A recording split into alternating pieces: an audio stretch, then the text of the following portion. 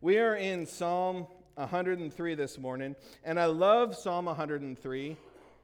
It's known as like a worshiping psalm. It is a praising the Lord for his mercies. And in fact, there's a pastor that I know fairly well, but I really like listening to his sermons. And every Thanksgiving for like 30 years, almost, he will read through this psalm because it is just praising God for his mercy and praising God for who he is and praising God's character. So I'd like to go ahead and read through all of it so we can get a good context of where we're going in it before I get down into the passages. So Psalm 103. Bless the Lord, O my soul, and all that is within me. Bless his holy name. Bless the Lord, O my soul, and forget not all of his benefits, who forgives all of your iniquities, who heals all our diseases, who redeems your life from destruction, who crowns you with loving kindness and tender mercies, who satisfies your mouth with good things, so that your youth is renewed like the eagles. The Lord executes righteousness and justice for all who are oppressed. He made known his ways to Moses, his acts to the children of Israel. The Lord is merciful and gracious, slow to anger and abounding in mercy. He will not always strive with us, nor will he keep his anger forever. He has not dealt with us according to our sins, nor has he punished us according to our iniquities. For as the heavens are high above the earth, so great is his mercy towards those who fear him. As far as the east is from the west, so far has he removed our transgressions from us. As a father pities his children, so the Lord pities those who fear him.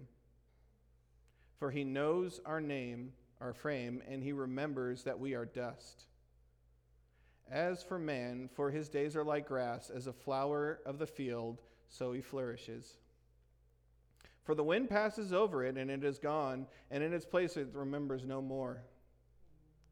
But the mercy of the Lord is from everlasting to everlasting on those who fear him, and his righteousness to his children's children, to such as keep his covenants, and to those who remember his commandments to do them. The Lord has established his throne in heaven, and his kingdom rules over all. Bless the Lord, you, his angels who excel in strength, who do his word, heeding the voices of his word. Bless the Lord, all you hosts who minister of his, who do his pleasure. Bless the Lord, all his works in all places of his dominion. Bless the Lord, O my soul. So I want to pray, and then we'll start at verse 8. Dear Heavenly Father, I thank you for your word, Lord. I thank you for your love, God, and I thank you for your gentle correction when we need it. And Lord, I pray that you would speak to us this morning. Holy Spirit, I pray that you would be that hound of heaven that chases us down and turns our hearts towards you, Father. And we pray that you would speak through me, Lord, that I would share what it is that you have in your heart. And it's in your name we pray. Amen. So right off the bat, it's pretty easy to tell that this is a psalm praising the Lord for his mercy. It goes over and over and over again. Bless the Lord, O my soul. Bless the Lord, O my soul. So David is crying out to God, and he wants to bless God. I remember when I was in high school and going through a Bible study, and I was thinking about all the things that the Lord's done in my life and all the ways that the Lord has loved me. I was thinking, like, man, I wish there was something that I could do to bless the Lord. Like, the Lord's blessed me so much. I don't know what I can do. Like, God's got everything. God's got all that he could ever want or need, and God's given me so much.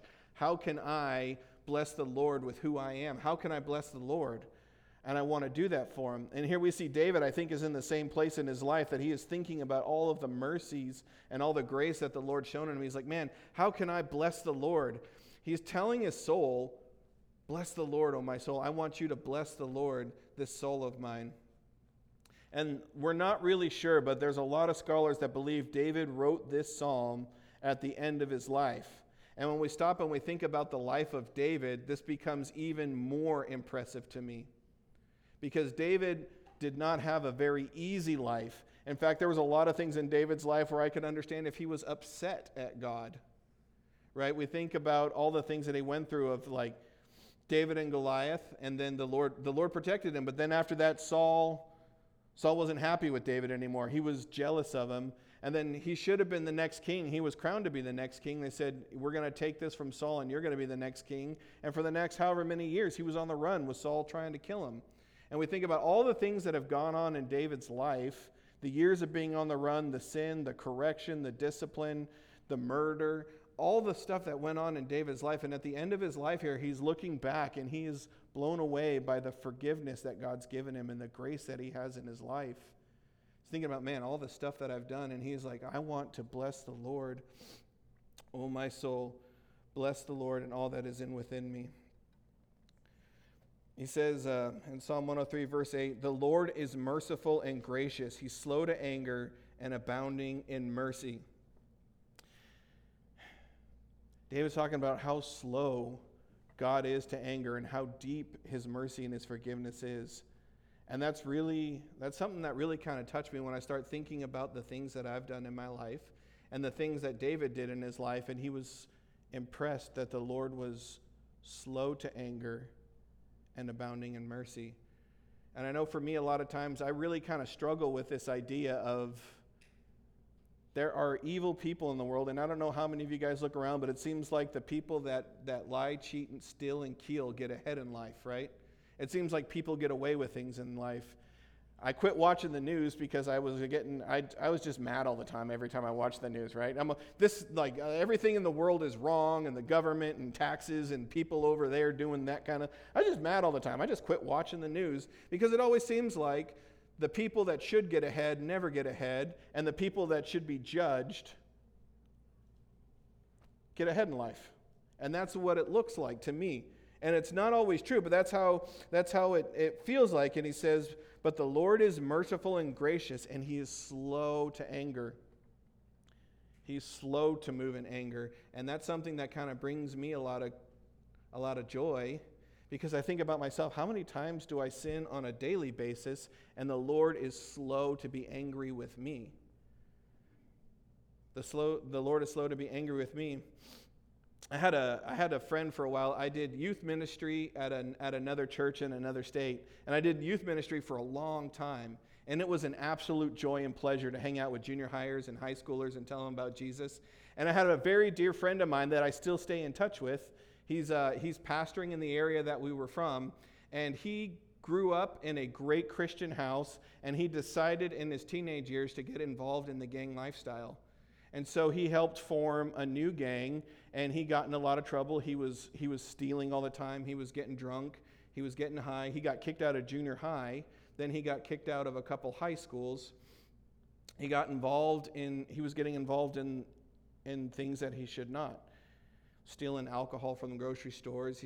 He would get arrested every now and then. Then it moved up, and he started getting into a lot of fights. He started vandalizing things.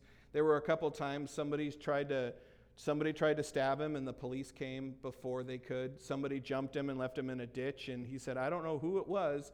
I'm pretty sure it was an angel, but there was this person that picked me up, put me in a car, and drove me to my parents' doorstep. He's like, I've never seen that car in the neighborhood before or since, but there we go. He was talking about time. They finally got kicked out of his house when somebody came by and shot up his front house, and he's got the front of his house, and he was in high school, got a little kid, and they said, you're done, get out. We can't have, you're going to get your sister killed.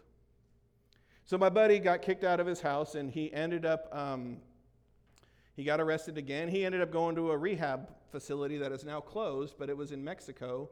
And do y'all ever see that movie Holes? The Disney movie Holes, where it's like, you'd go out to the desert and they dig a hole. He's like, it's kind of funny because that's what we did. You had to dig a hole. And if you didn't finish your hole, you slept in your hole till you dug your hole. And so he woke up with scorpions on him because he was a tough guy, right? I'm not gonna listen to you. He's like, fine, dig your hole. And he's like, I'm going to run away. And he said, best of luck to you. It's about 100 miles that way to a town and 100 miles that way to a town. And we're in the middle of the desert. So we'll come pick you up in a couple days. Best of luck if you're going to run. And why am I sharing about all this stuff that he did? Well, he realized in his hole that he was digging, and it dropped down to about 45 degrees that night, and he had his street clothes and a denim jacket, and so he was lying in his hole, and he was shivering, and he was freezing, and he was thinking about where he was in life and how he had gotten there, and he was like, Lord, this is stupid. I'm in a hole because I put myself in this hole, and he gave his life to the Lord while he was lying in a hole in a drug rehab facility in Mexico. And the really amazing thing about that is what God did in his life after he gave his life to Jesus. After he gave his life to the Lord, he restored a relationship with his family. He restored a relationship. He had to go and write letters, and they let him back in school. He had to go to a continuation school, but they let him graduate. His teacher said, "This kid will never graduate. He refuses to want to learn. He's just trouble." Right? He became friends with a police chief and a lot of the guys that used to arrest him. He got to know them. They moved. He ended up going to a seminary. He went to a seminary, and he was the youngest person to ever be admitted into the seminary, and he started leading people to Christ and sharing the gospel. And what was the wonderful thing is people that will never talk to me, right? Because obviously, if you just look at me here, you can tell there are certain neighborhoods I just don't belong in. And no matter how much I try to fit in, you can look at me and be like, nope, that guy's not from around here. Like, I can't hide it. I'm a redneck. I can't hide it. It's okay. I can minister to rednecks. But he would go back into the neighborhoods that he committed crime in, and he was leading people to Jesus. And the Lord completely restored his life. He went to seminary. He became a youth pastor. Now he's the senior pastor of a church. And I remember hanging out with my buddy John, and he was so on fire for Jesus. He would tell everyone he could about the Lord. And it was funny. There was an In-N-Out right across the street from our church. In fact, people didn't know, like, oh, we go to Calvary Chapel. Which one? The one by In-N-Out. Oh, yeah, that one. Like, everyone knew because there was an In-N-Out burger right across the street. So my buddy and I, after a Wednesday night service, right, we were over at In-N-Out. It was like 9:30 at night. We were having a burger. We were talking about church. This car pulls up, and my friend still kind of looked like he belonged in the neighborhood because that's just the way that he dressed. So he looked like he was from the neighborhood. And somebody pulled up and said, "Hey, man, are you Holden?" And my buddy John looked in his car. He's like, "Yeah." And he got into his car.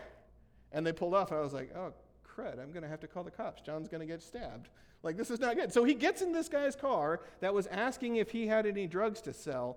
And about 10 minutes later, I went to go look for him, and this guy is in the front seat of his car crying. John's holding his Bible, and this guy's just holding it. I'm like, what the heck? He's like, oh, yeah, he used to go to another church years ago, and he's been partying and doing drugs, and he's feeling bad about it now. He's going to come join us in church on Sunday. I was like, what the heck, John? Like, this guy's like, do you want to buy drugs? You get in his car, and 10 minutes later, he's coming back to church next week. Like, all right.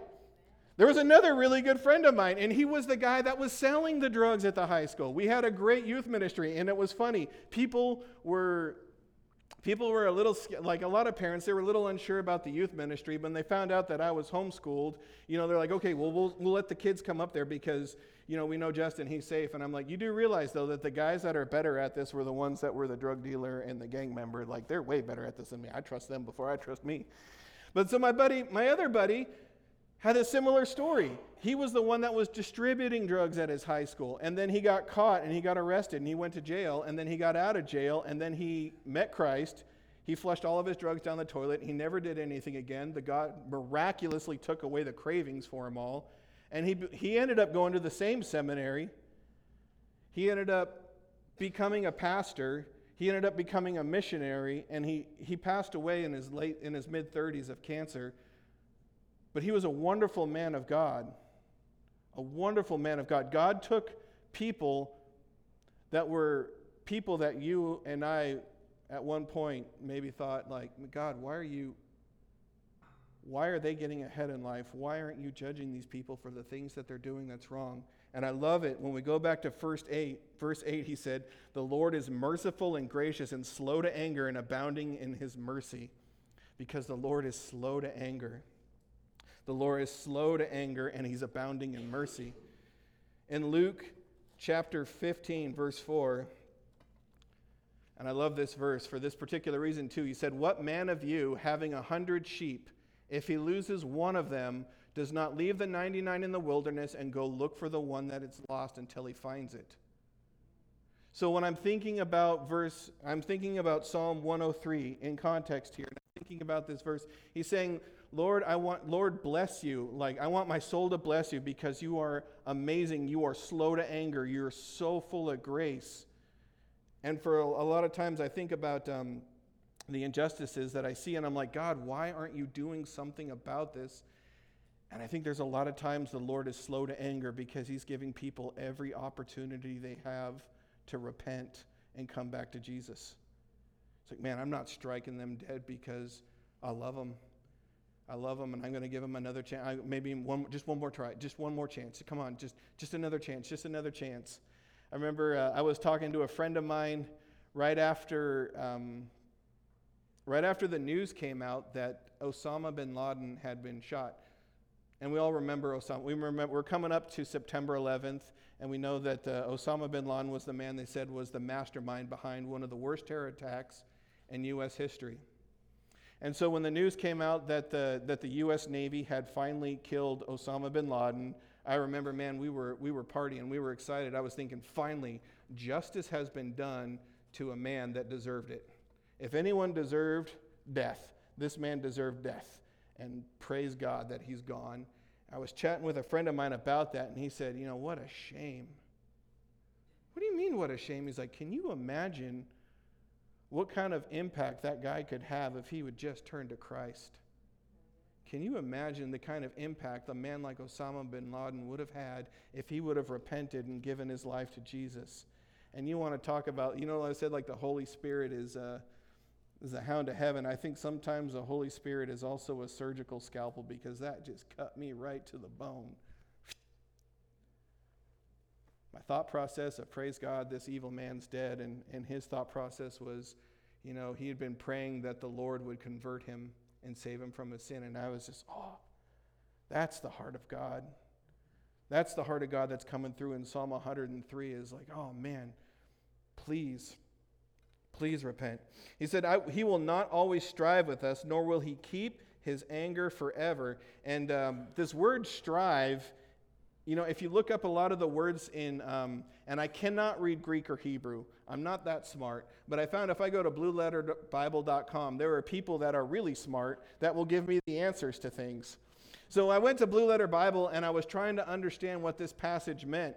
And they said a better translation for this word strive would be like chide or accuse, or he was saying like he will not always be punishing us. He will not always be accusing us of our sins, nor will his anger last forever. And it really changed the thought of this verse for me.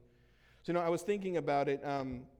Jesus is patient, but he won't let you keep sinning to hurt yourself. He won't let you keep sinning and not come back after you. He's saying he's really slow to anger and he's really slow to a lot of these things, but there is a point where he's like, okay, this is for your own good. This is for your own good because sin separates us from the love of God. And the damaging effect is like if you've been in church any period of time, and I've been in a couple, you would see that sin not only ruins your own life, but sin ruins a lot of people's lives. And I've seen sin ruin churches, right? All of a sudden something happens and people that don't really know what's going on start talking about it, and the next thing you know, you've got a wildfire, a gossip, and nobody really has what's going on, but you watch it just divide and conquer because somebody said something, right? Or one person sins, but that sin will now start affecting their family and affects other people's families, and it affects their lives and other people's lives and their community and their church. Sin's a really damaging thing, and God does not say, I don't want you to do this because I'm a buzzkill. I don't want you to do this because I know this will lead to all this death and destruction. So the point of this verse here is not that God is angry, but he's like, I will not let you keep doing this, and we will get to a point where we will now deal with the sin. We will now deal with the sin. Sin separates you from God, and a good father will discipline out of love for a child's own good. It's like eventually we're going to get to a point where my grace is not going to run out, but we are going to deal with what you're doing, and we're going to set it right, because for your own good, I can't let you keep doing this. It's kind of funny. I was thinking about this, and it reminded me of a really good friend of mine, and I worked on a missionary ship. And there was a lot of really wonderful people that worked on there. One of the guys that I really, really liked was in the engineering department, and he ran the engine room. He was a good guy, ex-military. He was a good guy. He was a compassionate guy. Warm and fuzzy was probably not the best word, But he was a good guy, and you could tell, especially being ex-military. And it was funny because he expected a lot of people, but he had a lot of people that came to work for him that had never worked in that environment before. And especially we would hire other people from Africa, and Africa, they have a completely different mindset with the way they, kind of like when you go to Europe, the way that you think about time and the way that you think about things that need to get done, their priorities are different.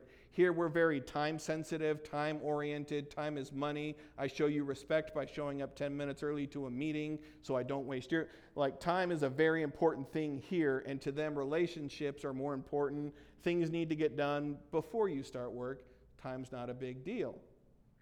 He would take a lot of these African guys and say like, hey, there is not a lot of opportunity in the particular country that you came from. You can get certificates working on this ship, which means you can work on a ship from another country. Right? I can get you a ticket out of here. You can support your entire family, and including your parents and your kinfolk, because you can go get a job working on a container ship that sails out of Europe, right? Where more money, you can get on a good ship. And so he would not let, he would be really hard on his guys out of a place of love, because he's like, I know if I am hard on you and I whip you into shape, then you can go get a job for a big cruise line company or a big company that sails containers from like China to the US, and you could be making real money and you could support your family. So he was a good guy, but he would be really hard on him. And at first it was funny. All these guys are like, oh, this dude's mean. Maybe he's racist because he's always hard on us and he doesn't like us and he's not going to let us, he doesn't let us get away with anything. He's always snapping at us. And he was really hard on him, but he was hard on him out of a place of compassion. And after a while, he was their favorite guy in the engine room, because he was one of those guys that was like, I know you can do better. And what the heck was that? You are better than that. Fix it. And because of that attitude, we had a top-notch crew of guys that worked in the engine room, because he would push people to be better than the way they were. And so he was hard on you, but he was hard on you from a place of love. And I think about people that are continually sinning, right? Sinning and sinning and sinning without a thought of repentance, there's a difference between, I screwed up and Jesus, please forgive me, and then I'm just going to do this anyway. I know it's wrong, but it makes me feel good. I know what God's word said. I know what the Bible says, but I'm going to sin anyway. There's a difference between, Lord, I messed up again, and I'm going to do this. The Lord is going to be hard on you and hard on people because he knows your worth and he knows you're better than that, and I can't let you keep doing this. And it was funny because I remember one day I was down in the engine room, and a particular guy, they call them watchkeepers. Your job is to stand in the engine room and watch all the gauges and all the monitors, and if there's a problem, you can try to fix something, but if it's a big problem, you can call the officers and we can get it figured out. So the engine room is manned 24 hours a day, 7 days a week, 365 days a year. On any ship, there is a guy in the engine room watching and watching and watching to make sure that we don't catch on fire or we don't flood or we don't do something. And this guy showed up 25 minutes late for his shift. 25 minutes late for his shift. And that means the other watchkeeper, and they work 12-hour shifts, he had to work for an extra half hour and couldn't go to lunch or couldn't eat his dinner. And you've got a set period. So they work 24 hours a day. There is a 24-hour work schedule. So this time off is when I can sleep and do my laundry. And he was dressing him out and saying, now I want you to go and apologize to that watchkeeper because he missed dinner. He's got to go reheat. We had him hold dinner, but he's got to microwave his food now and reheat it, and he lost 25 minutes of sleep or laundry because you were late. So, so I kept walking through. Well, I come back on Saturday, and and he is down in the engine room. I'm like, what are you doing here? It's not your shift. And he's like, I'm giving Jesus back my 25 minutes. And what is it? Because he said, you not only took time from this watchkeeper, but you stole 25 minutes from the Lord. So you're going to give the Lord back his 25 minutes, and we need to clean out this tank. So you're going to come down on Saturday. And I thought it was funny because every now and then I would see somebody in the engine room. What's happening? He's like, I need to give Jesus back his 30 minutes. I took it from Jesus, so I needed to give Jesus back my 30 minutes. Right? And at first it could seem like a real cruel, heartless, like a real tough, just a mean guy. But then you realize, man, they will fire you in a heartbeat for stuff like that on another ship. And these guys don't have a lot of opportunity in the country that they were coming from. He pushed them hard to study. He pushed them hard to change their thinking about time, to be more of a Western thinking of time, because he wanted the best for him. He's like, and I'm not going to let you get away with sloppy work because I want the best for you, because I know you can get a really good job and you can take care of your entire family if you can go get a job for Stena Cruise Lines. If you can go get a job with Evergreen and you're shipping containers and you're sailing 6 months out of the year, you can support your entire family. So I want the best from you, and I'm not going to let you get away with it. And when I think about this verse here, we said, God is not going to strive with us forever, and eventually we're going to get to the point where there needs to be discipline. That's where my thought comes in, not anger, like God's not trying to punish me. God's not trying to punish you to make you feel bad. It's like, man, I know what this is going to do in your life, and I can't let you keep doing this over and over again because I know you're better. I know you're better, and I want better for you. And it kind of reminds me of, I had some friends that trained horses and some friends that trained dogs. And when I lived in England, I watched, there was a lot of sheep where I was from, so they had a lot of sheepdogs. And the sheepdogs, it was amazing. They would just whistle, and they could send the dog like quarter to half mile away and just, and apparently that meant, hey, go hang a left around that gate, go over there, grab them, circle them up, come back over here, put them in there, and they're just like, and that apparently means put them in there. And I was just like, how in the world do you do that? And it was like, well, they used to use more shock collars, and people really had this idea that like shock collars were cruel and inhumane. And he's like, no, we don't set them to like 10. You set them just to kind of buzz, because he's like, what we're trying to do is get the dog's attention and redirect him. We're not trying to punish the dog for when I whistle like that and he's running the wrong way. I whistled and the dog thought that meant left, so I hit this button just to kind of break him from like, I need to run left, and it's like, get my attention, and then redirect him to go right. And then he said, eventually we don't need him anymore because the dog completely understands. Right? And I knew some guys that train horses, and they said they have certain bits they put in their mouth that are big and heavy, and they put a lot of pressure because it's like, hey, when you get a brand new horse, doesn't know what they're doing, you need to give them a little more pressure.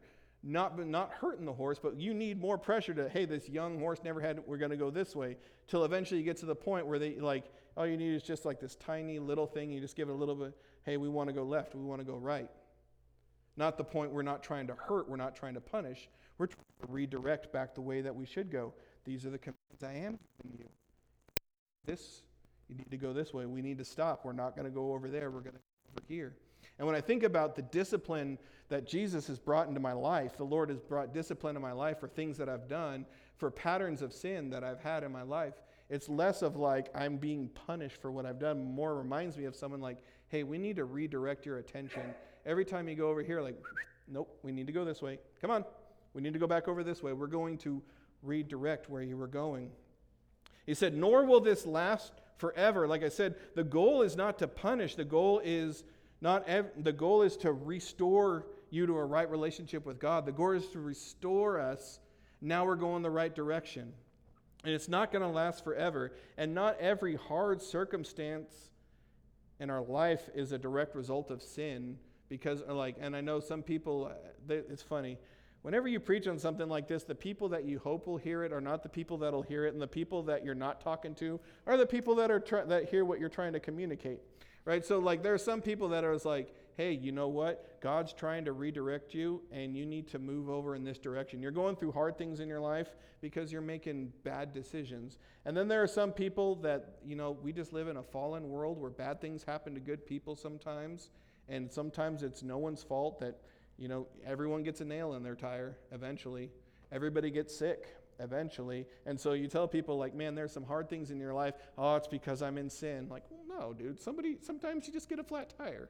Not everything is punishment. Sometimes you just get a flat tire. Sometimes we just get sick. Sometimes the market just crashes. Not everything is God trying to redirect you.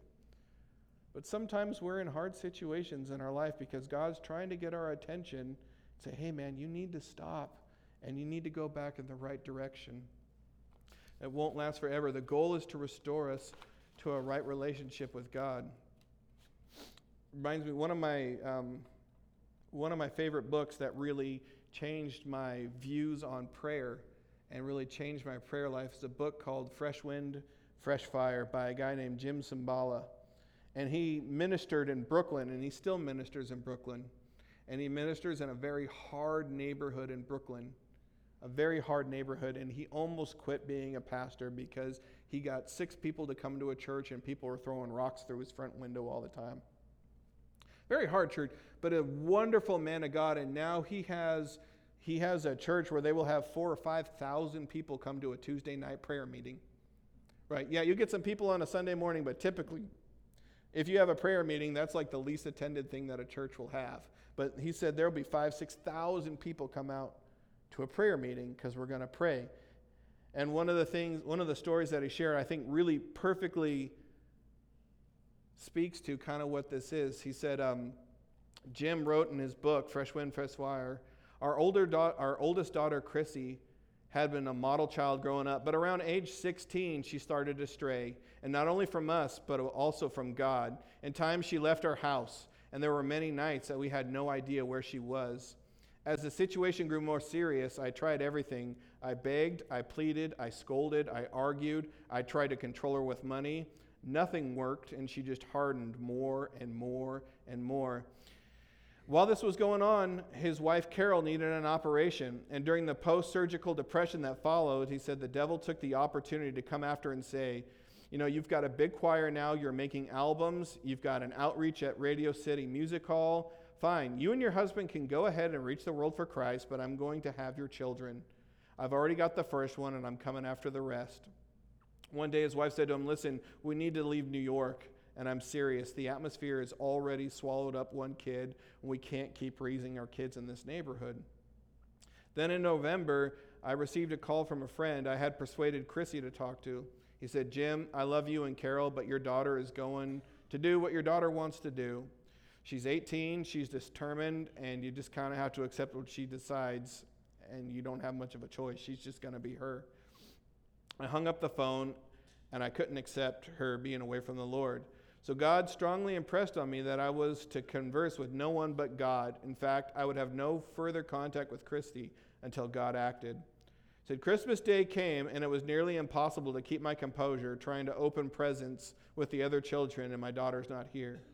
February came, and on one Tuesday night, during one of our prayer meetings, I talked from Acts 4 about how the church boldly calling on God in the face of persecution, and we entered into a time of prayer and everyone reaching out to the Lord simultaneously.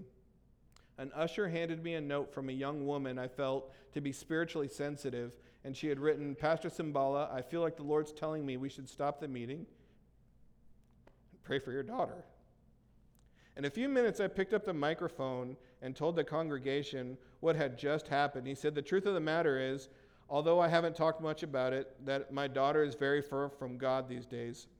She thinks up is down, dark is light, light's dark. But I know that God can break through to her, so I'm going to ask Pastor Bosteff here to lead the rest of the prayer meeting, and we're going to pray for Chrissy, and let's join hands in the sanctuary. He said to describe what happened in the next few minutes. The only metaphor I can think of is that the church turned into a labor room. There arose groaning and a sense of desperate determination as if to say to Satan, you will not have this one. Take your hands off. When I got home, I told my wife, it's over. What's over? He said, it's over with Chrissy. And I tell you, if there's a God in heaven, this whole nightmare will finally be over. 32 hours later, when I was shaving, getting ready for work in the morning, Carol called to me and she said, go downstairs. She blurted out, Chrissy's here and she wants to see you.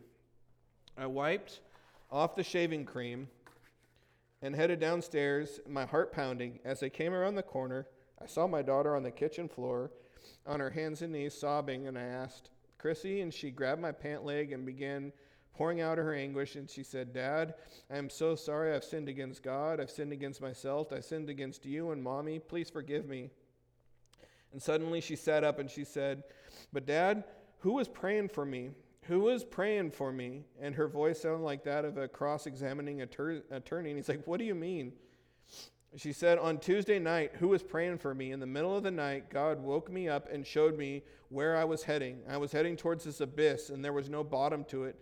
It scared me to death. I was so frightened, and I realized then how hard I how hard I have become, how wrong I was, how rebellious I was. But at the same time, it was like God wrapped me in his arms and held me tight, and he kept me from sliding any further. And he said, I still love you. So, Dad, who was praying for me Tuesday night? So I'm talking about the Lord's discipline and the Lord's love and the Lord's chastisement. And I think this perfectly, when I read this, I thought, oh man, how great that God was answering this man's prayer for his daughter. And I think that's true. But in the light of thinking about God's never-ending, reckless love chasing you down because he loves you and he has grace and compassion, I was thinking, man, here's another story of another kid who was out on the streets doing things they should not have been, and God relentlessly was chasing after her, saying, I still love you. Your grace has not run out. Your grace has not run out. I was just dove hunting down in Yuma with my family, my boys, my in-laws. The men get together every year. We go down to Yuma for opening day of dove season. It's kind of a family tradition. And I love the picture of the Holy Spirit being the hound of heaven, because if you've ever watched a good bird dog, that kind of reminds me of what it is. We saw a good bird dog, right?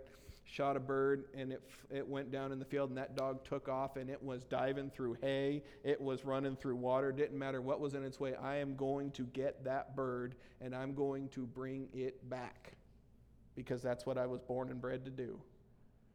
And I know hunting's not everybody's cup of tea. But I was thinking about, man, in the light of this passage, the Holy Spirit is like, I am going to do whatever it is I've got to do to try to bring people back. So when I think about the Lord saying too, like, hey, there's going to be discipline in our life. I won't stay angry forever, but I can only let you go so far, and then I've got to start bringing correction back. Makes me think of girls like Chrissy, that like the Holy Spirit's like, man, I'm going to run you down till you come back because I love you. He goes on to say, and I'm going to wrap up here quickly, in verse 10, he has not dealt with us according to our sins, nor has he punished us according to our iniquities. For as high as the heavens are above the earth, so great is his mercy towards those who fear him. And as far as the east is from the west, so he has removed our transgressions from us. Saying, man, I have not, even those of knuckleheads like me that go through things from time to time because of the dumb decisions I make, it's like, I still haven't even given you what you deserve because I love you so much. You deserve even more than this, but I love you too much to give you what you really deserve and punish you for your real transgressions. And he said, for as high as the heavens are above the earth, so great is my love for you. And in the Old Testament, they used a lot of hyperbole. And I think one of the dangerous things is like, okay, well, what's like hyperbole? What's like just to try to give us a picture? And what does he actually mean? And I think it's a dangerous place to try to get in there and like, what is God actually meaning? But when he says, so high are the heavens above, greater is my love for you. And I looked it up, and it said right now that people assume the universe is 94 billion light years is the distance. And in 1 light year, light zips through space at 186,000 miles per second and 5.8 trillion miles a year. So at 5.8 trillion miles a year for 94 billion years is the expanse of the universe. The expanse of the universe. That gets to a number where it's just because statistically impossible. Whatever that number is, it's like nobody can ever randomly get to that number. It'll never happen. God's saying that is how much farther my love is for you. So I'm thinking about what David's saying and why he's crying out and wanting to bless the Lord, even though he's gone through so many hard things in his life. He's like, man, I am stopping and reflecting on the goodness and the mercy and the grace of God that is continuing to pursue me out of love. What a beautiful thing that is. Dear Lord, I thank you so much for all that you've done and all that you've given us. And Lord, I thank you for being relentless in your love for me, relentless in the love and in pursuing me. And Lord, I thank you even for the hard times when I do need correction, Lord. It's correction because you want what's the best for us, because you love us. And Lord, I pray that you would help us to walk in a relationship that is honoring to you. We want that better relationship with you, Father. So if there is sin in our lives and things that need to be confessed, Holy Spirit, we pray that you would show us where that is and that we would turn it to you And it's in your name we pray. Amen.